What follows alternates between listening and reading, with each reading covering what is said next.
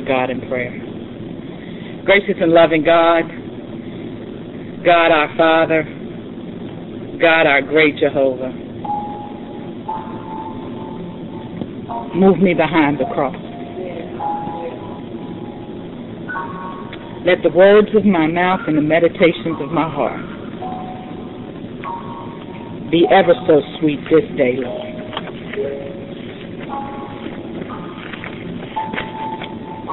Amen.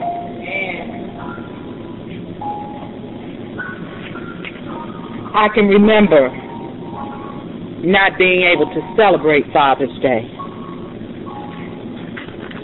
Not because I didn't have great fathers in my life, and not because there weren't great people that had extended love and care to me as men. I'm blessed to have a great husband and great men that have been in my life from the beginning of time. But no matter how prepared we are, when the funny and peculiar kind of love that you have with a dad goes away on a daily basis, there's a void. My dad passed 12 years ago, and I can literally remember the final conversation. When I came here and I was preparing to move, I ran across all the birthday cards. He had a basic way of signing his name, just D-A-D, underlined. Every dad has a signature. Every dad has a special gift that they bring. And they bring it different ways. But today's message is simply about learning to be victorious. A gift from your dad. Amen. Learning to be victorious, a gift from your dad. As I shared earlier, my dad was kind of a jokester. If you met him in his line of work, you would have met him in trouble. He was a police officer to the bone. And his constant statement to many of my friends was, please don't make me have to do my job at home. I had friends that would only visit for a minute because soon as they heard Mr. Thomas's heavy steps on the steps, coming down the steps, they simply needed to leave. I don't know about you, but maybe some of you had the same kind of dad. His no meant no, his yes meant yes, and there was very little in between unless you were the special daughter on the pedestal that was always given the job to convince Dad. I see LaWanda's sister kind of laughing. I don't know whether she was that daughter or whether LaWanda was that daughter, but there's always one daughter. If there's two daughters, that's given the special job of just saying, come on, Daddy. Come on, Daddy, come on. Can't you just change your mind, Daddy? Girls have a way with their dad. Amen. Boys do too, because boys do different things with dad. And I believe if I had a brother, I would have seen some of those things very much be different. But when my mother said, that's it, he figured he had to pass it down to somebody. I wasn't sure why my sister never learned to change the lock or put paneling on the ceiling or fix that lock so nobody else could get out but you and him. You know that lock on the back door that says, if somebody comes in the wrong way in the house, they won't be able to get in, but if you kick it, twist it, turn the door 3 times, then you can get out. And you got to kick it 2 times to get back in. So don't let that door lock you in the backyard, because you will have to go to the neighbor's house. I can remember great football games. And as you all know, The Dallas Mavericks are playing this evening. I already checked the schedule, and I decided that because they were playing late, I could deliver the phone message. And that they've been playing at 1 o'clock. We might have had to cut this a little short. No. When you are the extra person in the house, and Dad doesn't have anybody to holler sports with, you become the holler sports person with him. Amen? But there's victory in Jesus, and there's victory in our relationships with God the Father. There's victory in relationships with our earthly Father. Amen. Some of you are saying, you don't know my dad. I'm not sure mine was that special. Well, I stopped by here to tell you that there's grace and love and work and blessings in all who are fathers, and all who are becoming fathers, and all who are resolving to become better fathers. If we all took the mirror and looked at our face through Scripture, through reason, through experience, there's something all of us could do to improve. But Jesus teaches us how to be victorious. The Scripture this day that we'll focus in on is simply the Psalm and the Gospel. The Psalm message teaches us about victory. As a matter of fact, if I were to ask you to simply say, what does it mean to be victorious? There are kids sitting right here. Victorious means I won all the football games and I have the championship trophy. Victory means I got all A's and B's, and my mom and dad have bought me something really good for my achievements. Victory also may mean something as simply as your room is clean for 5 days in a row. And that's not just for children, that's for adults too, because we can get out of order, and that victory is just that we can get a little calm. Victory today, after a hurricane, might be the fact that we don't have a blue roof anymore. Victory may be, I can taste and drink water again because my throat was so clogged up from a cold. Victory is a lot of things. But in this passage, it reminds us that when we want to get victory, we go to the Lord. The Scripture tells us that we asked Him in verse 2 for help. In verse 3, we request that we are remembered for what we gave unto the Lord. Verse 4 reminds us that He would grant the desires of our heart. And verse 5 simply says that we would learn how to shout in victory. Our earthly inheritance doesn't always speak to the fact that there was shouting going on when the Methodist Church began. I know sometimes we're quiet. I know sometimes we're simply quiet on God. But there was a revelation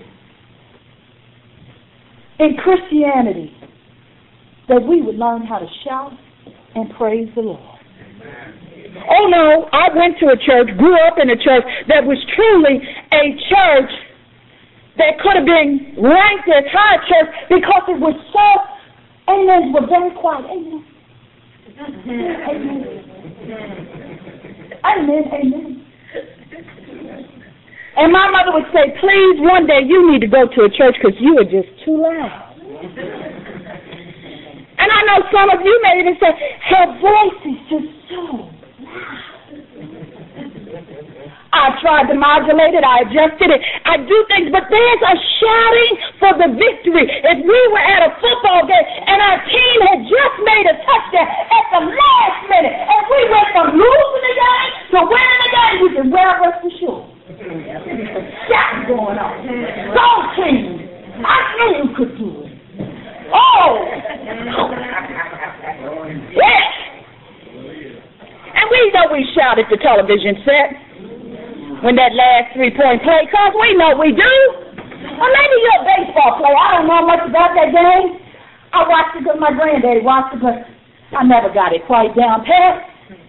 I tell you, if we can shout for everything else, will we shout for Jesus Christ. For you see, the victory comes through the anointing. The oil, the energy, the presence of God reminds us that there's pride in the name of Jesus Christ. All of us have heard that song. In the name of Jesus. In the name of Jesus. We sing it, but do we understand that victory comes from our faith-driven relationship and those moments of constant connection with a God who loves us just that much? It's not how loud we shout it. It's the fact that we're willing to shout it. When I went to see Mr. Mitchell in the hospital, I don't know what they did during the surgery, but I saw a face that was beaming that hadn't even said a word. But there was a victory shout in the way he looked when I walked into the room. It wasn't that I walked in, it's just that I walked in and on there and it was a miracle. And his face, just said, oh, you don't know where I've been. Let me tell you, God is really good. I mean, his face said all of that. But more than that, he knew and still knows that God loves him so. Why is this important? Because every magazine, every newspaper, every place you go, there's a statistical analysis that has something saying that men cannot be victorious. And I say to you, stats are stats. And God is God. God is not a statistic. But what are we willing to do to pray as a body of Christ that our men, our children, our families, our lives become renewed and victorious? And I want you to note that I said the word and. I didn't say either or. It doesn't mean men can be victorious or we can have a good family. It doesn't mean men can have a good job or we can have a good life. I said the word and. It is time out for canceling the ands in our life. I know statistics have changed. I know life has changed. I know AIDS is rampant. I know incarceration is there. I know men have been discriminated. But I believe and trust in the Most High God. And he said, there's victory in me. Just ask for my help. There's victory in me. Remember what you have given unto me and that what I have offered unto you. Remember that I will grant the desires of your heart, that I will give you what you need to shout. Victory. Not just any old victory, not just a minimized situation, but a victory from the Most High God.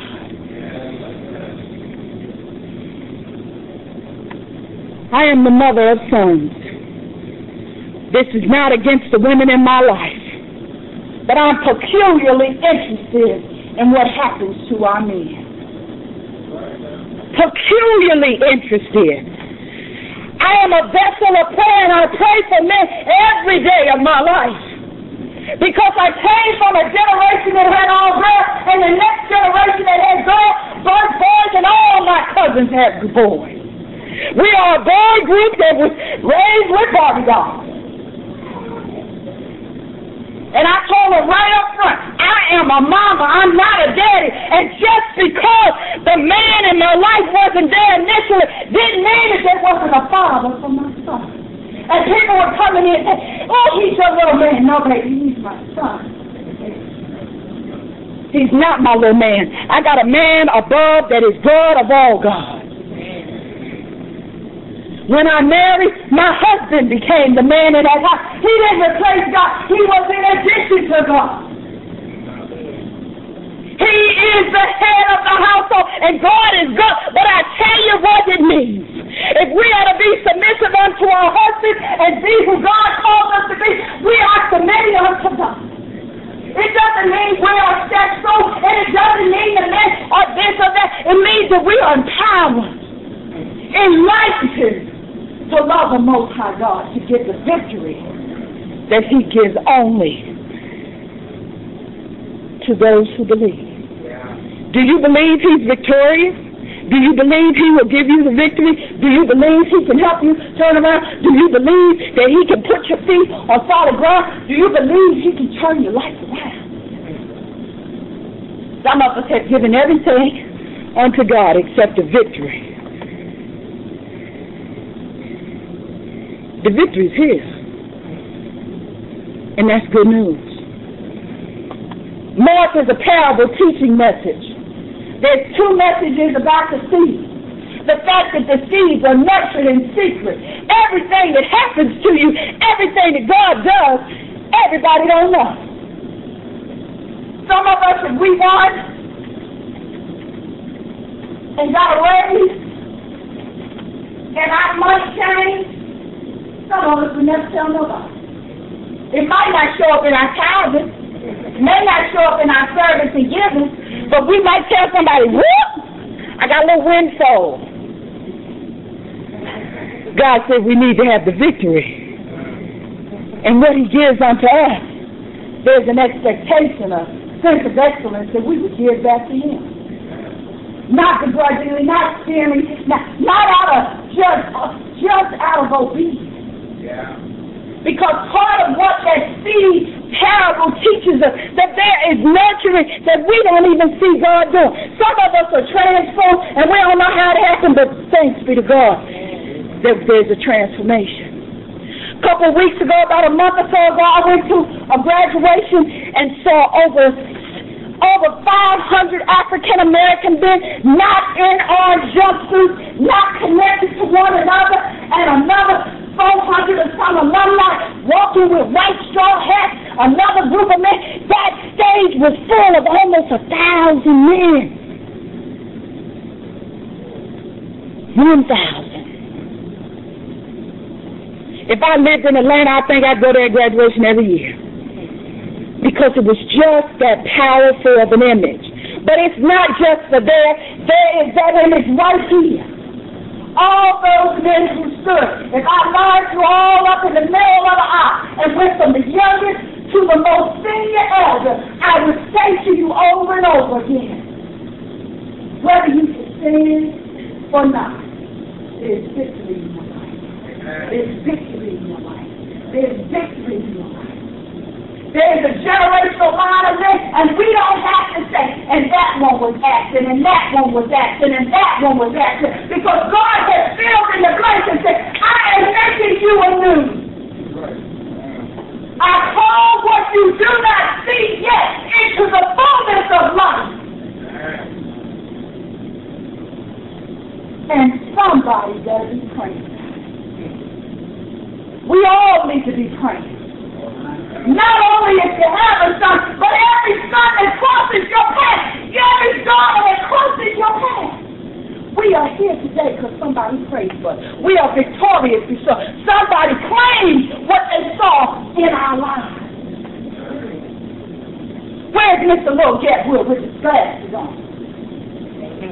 I told him I didn't know he wore glasses because I've always seen him without them.